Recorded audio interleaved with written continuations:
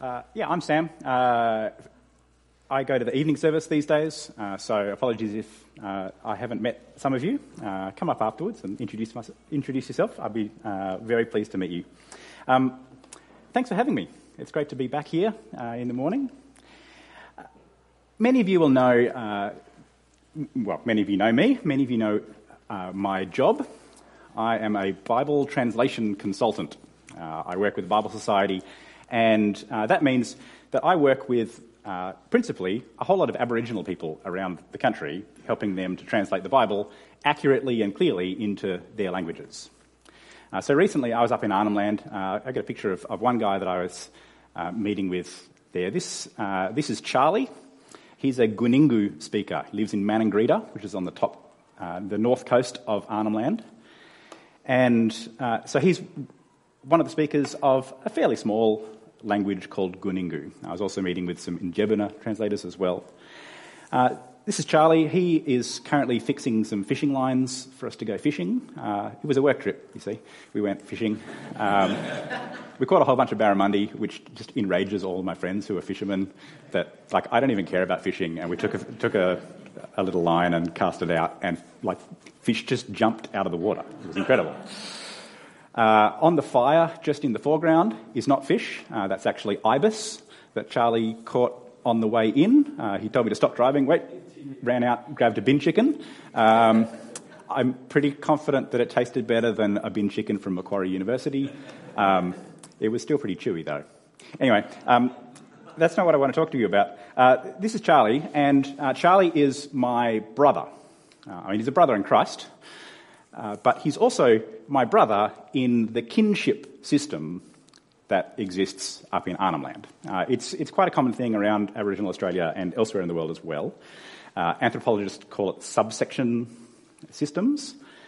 But up in Arnhem Land, they have a thing, usually in English they call it skin names.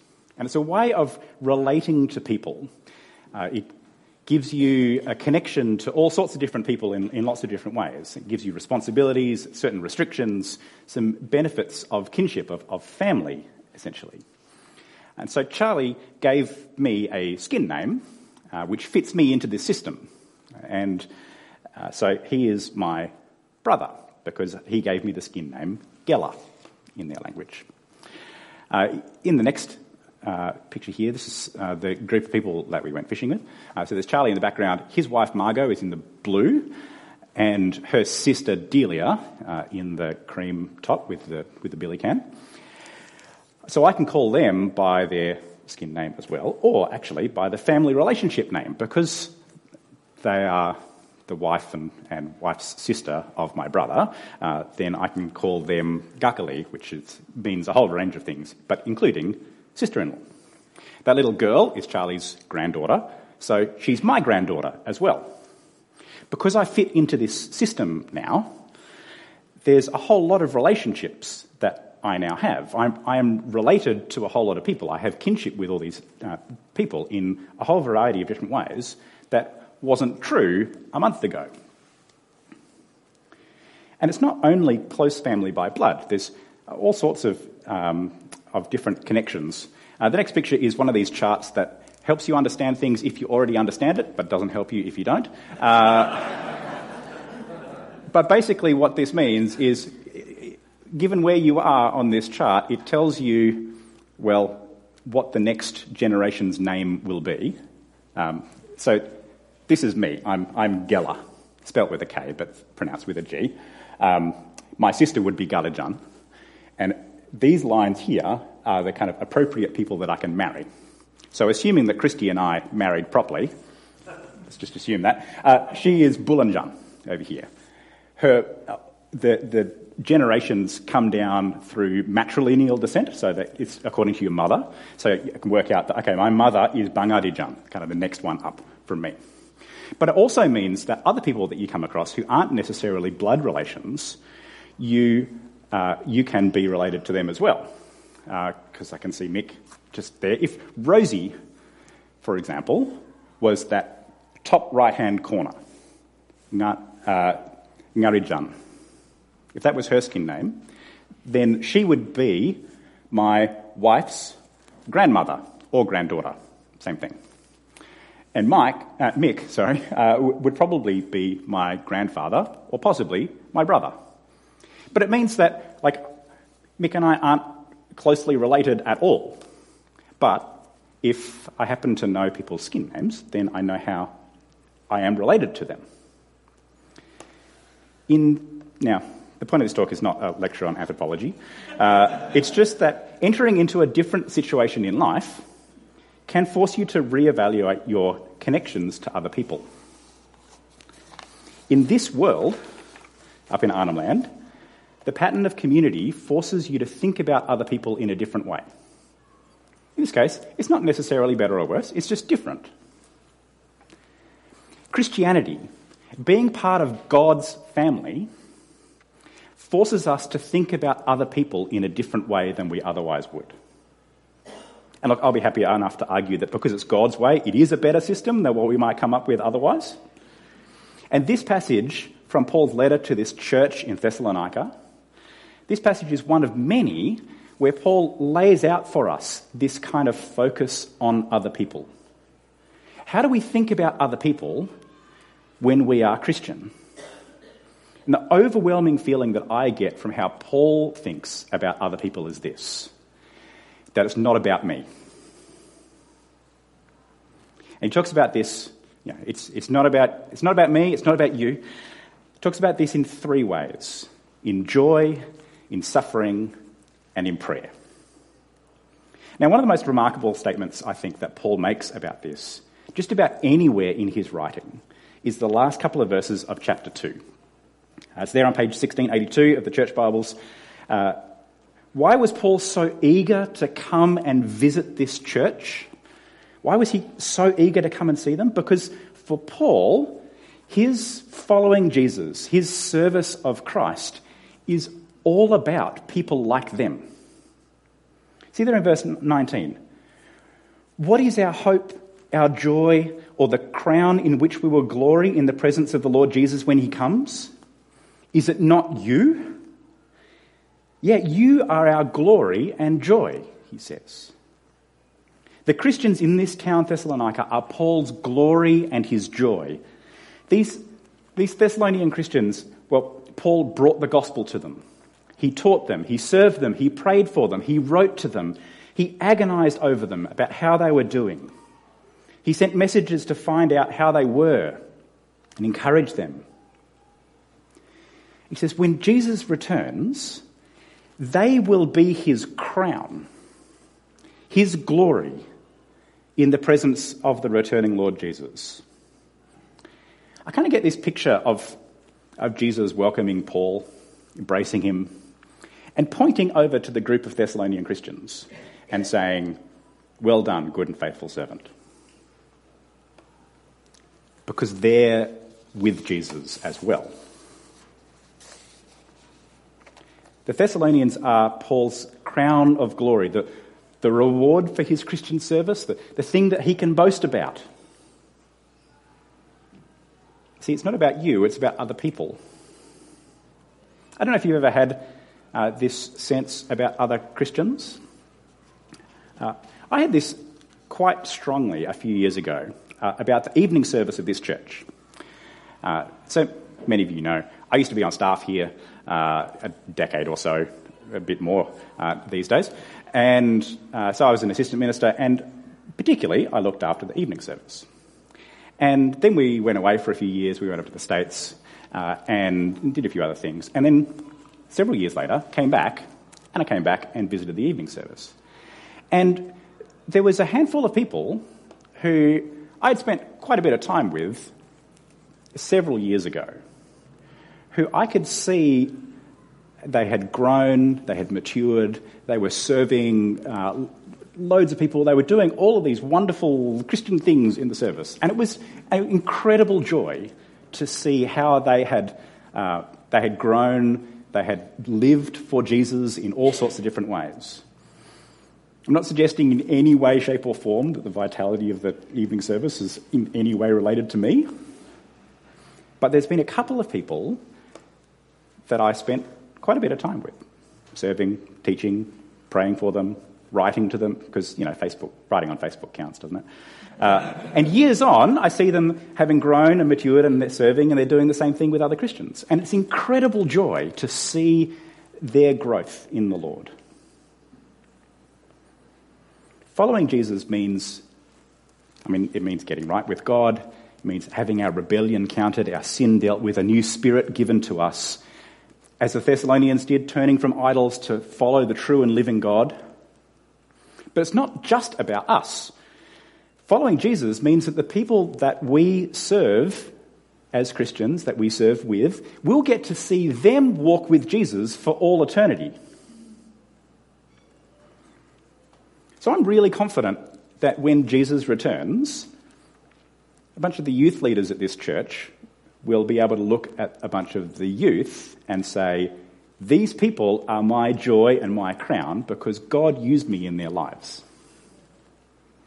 I'm confident that Bible study group leaders and group members will be able to say the same thing of other members of their groups.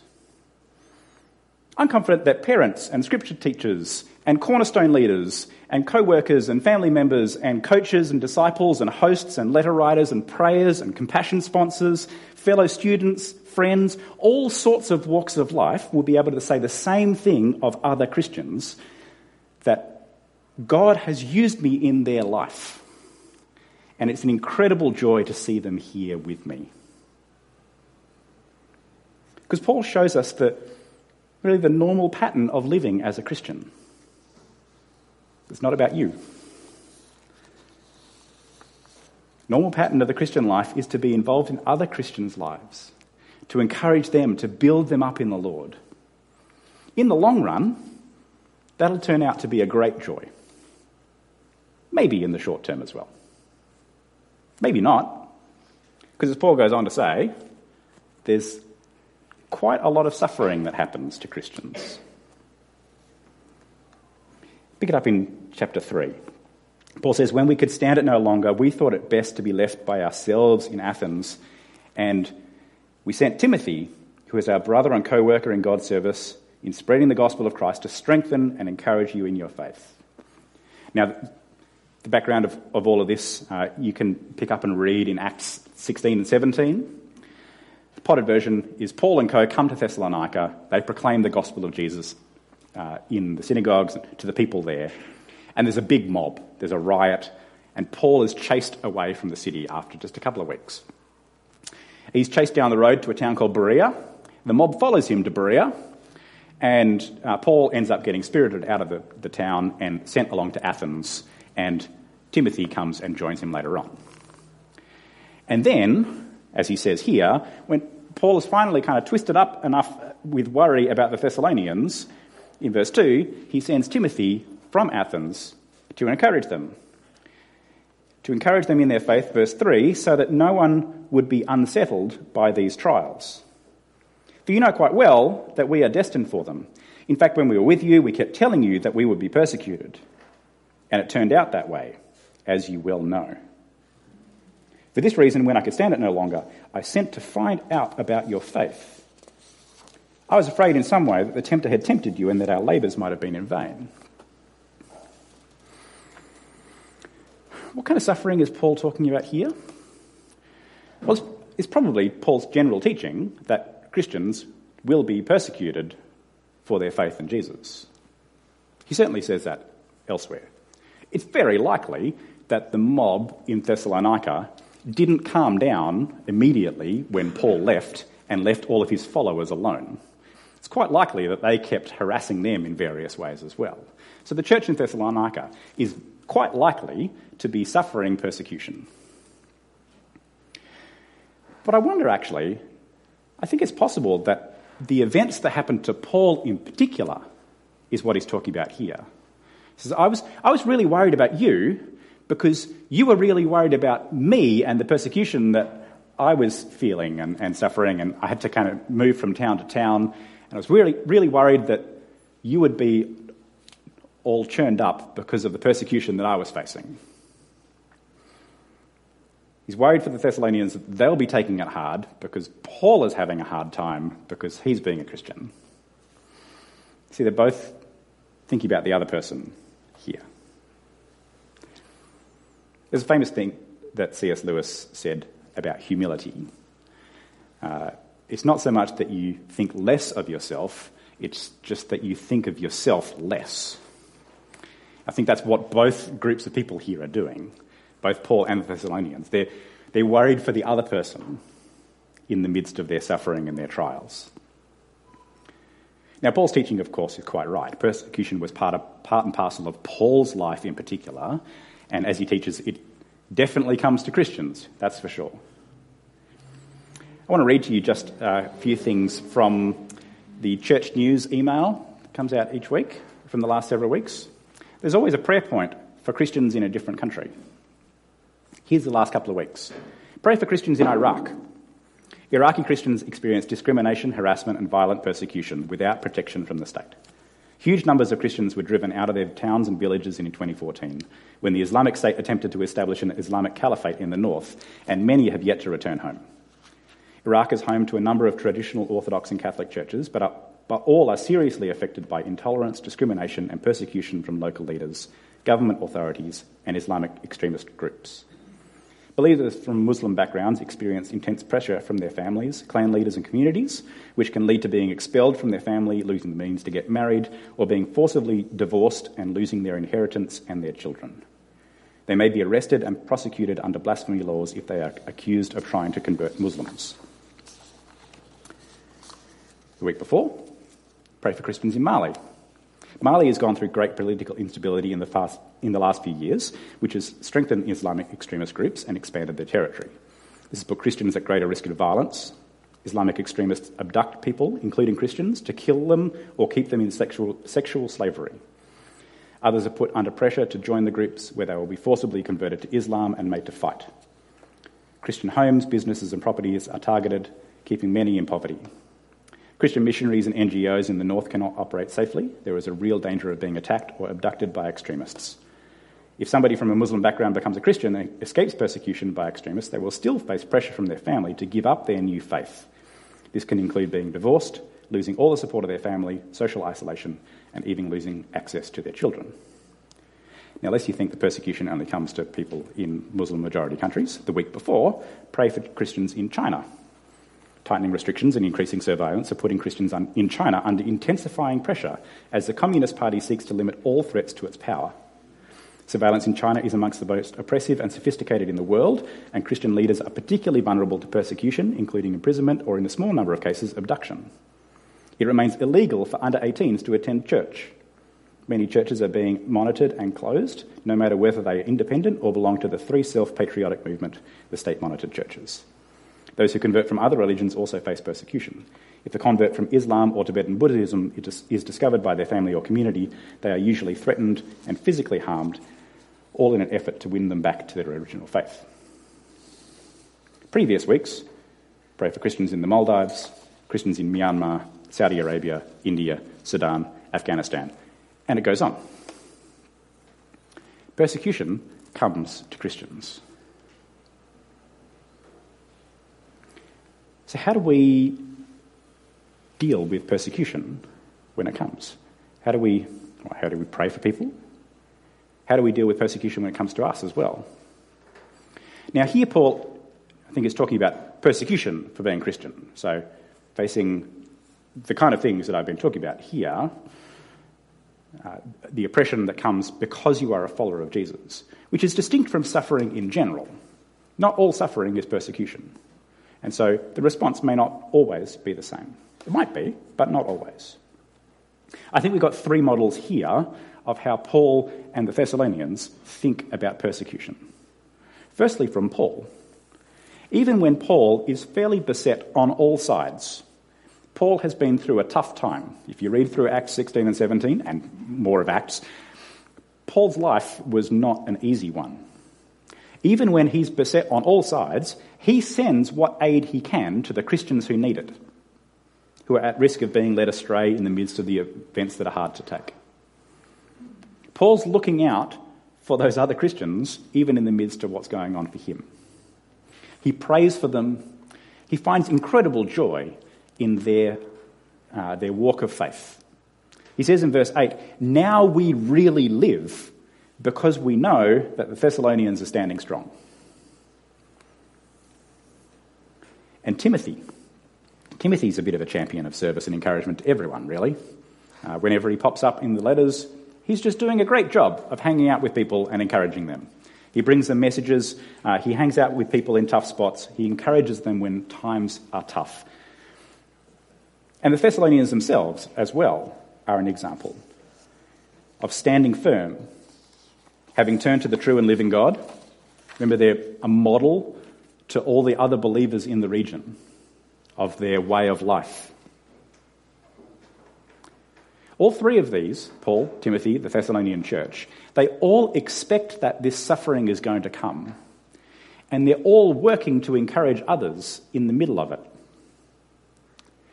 And in doing that, all of them are firmed up themselves and strengthened by God. I think you see that in Paul's final prayer for this church. We see that there from verse 11. As I read it, just have a think about who you might be able to pray this prayer for. Chapter 3, verse 11. "Now may our God and Father himself and our Lord Jesus clear the way for us to come to you. May the Lord make your love increase and overflow for each other and for everyone else, just as ours does for you. May he strengthen your hearts so that you will be blameless and holy in the presence of our God and Father when our Lord Jesus comes with all his holy ones." Taking Paul as an example, who might we pray this prayer for? Well, maybe it's Christians in Nigeria or Dubai or Cambodia. Maybe it's your mother-in-law. Maybe it's some old school friends who are living a ways away now. Maybe it's the person sitting next to you. Notice that there's a practical element there in verse 11. "Now may our God and Father himself and our Lord Jesus clear the way for us to come to you." Paul wants to come to the Thessalonians, who he's praying for, so that he can supply whatever it is that they need. Which might mean that you could be the answer to your own prayer, I think. If you're praying for somebody, that God would strengthen them and cause them to overflow in love and be standing up under persecution and various other things, and God gives you the opportunity to also come to them and supply what they need, well, how could you do that, do you think? What are some practical things that you can pray for other people in situations that you know well? One way to think about this might be that person may be the person sitting next to me or behind me, or what would it look like for that person who I'm praying this prayer for to have their love increase and overflow for others? What would that look like in their life? Or to start thinking about it differently, turn it around. Maybe if they're praying for you, if they prayed that your love would overflow for others and that you would be strengthened in the Lord Jesus, what are the things that would change in your life? What are the things that, under God, you could do for those around you? In God's strength, what could you do to help the people sitting around you also do these things? How can you think practically about the kind of things that Paul prays here for the people that we are meeting with now, but also for the persecuted Christians in China and Myanmar and Saudi Arabia and wherever else? Because the setting for all of this, the setting for Paul's joy, the setting for the Thessalonians bearing up under suffering and persecution, and the setting for the great joy and confidence that Paul has, and so he prays for people that God would work in their lives, the setting for all of this is the certainty that he has, the certainty of hope, that Jesus is coming again. He's coming again with all of his holy ones. When he returns, he knows that the Thessalonians will be his crown of glory. Jesus is coming again. So earlier we read Psalm 46, and there's this great confidence in that psalm that God will end war, he will provide comfort. Jerusalem is the stronghold because God is with his people. In this letter to the Thessalonians, Paul is super confident that ultimately Jesus will end war, he will provide comfort, he's coming again. He is a mighty refuge and strength. He is the helper who is always found in times of trouble.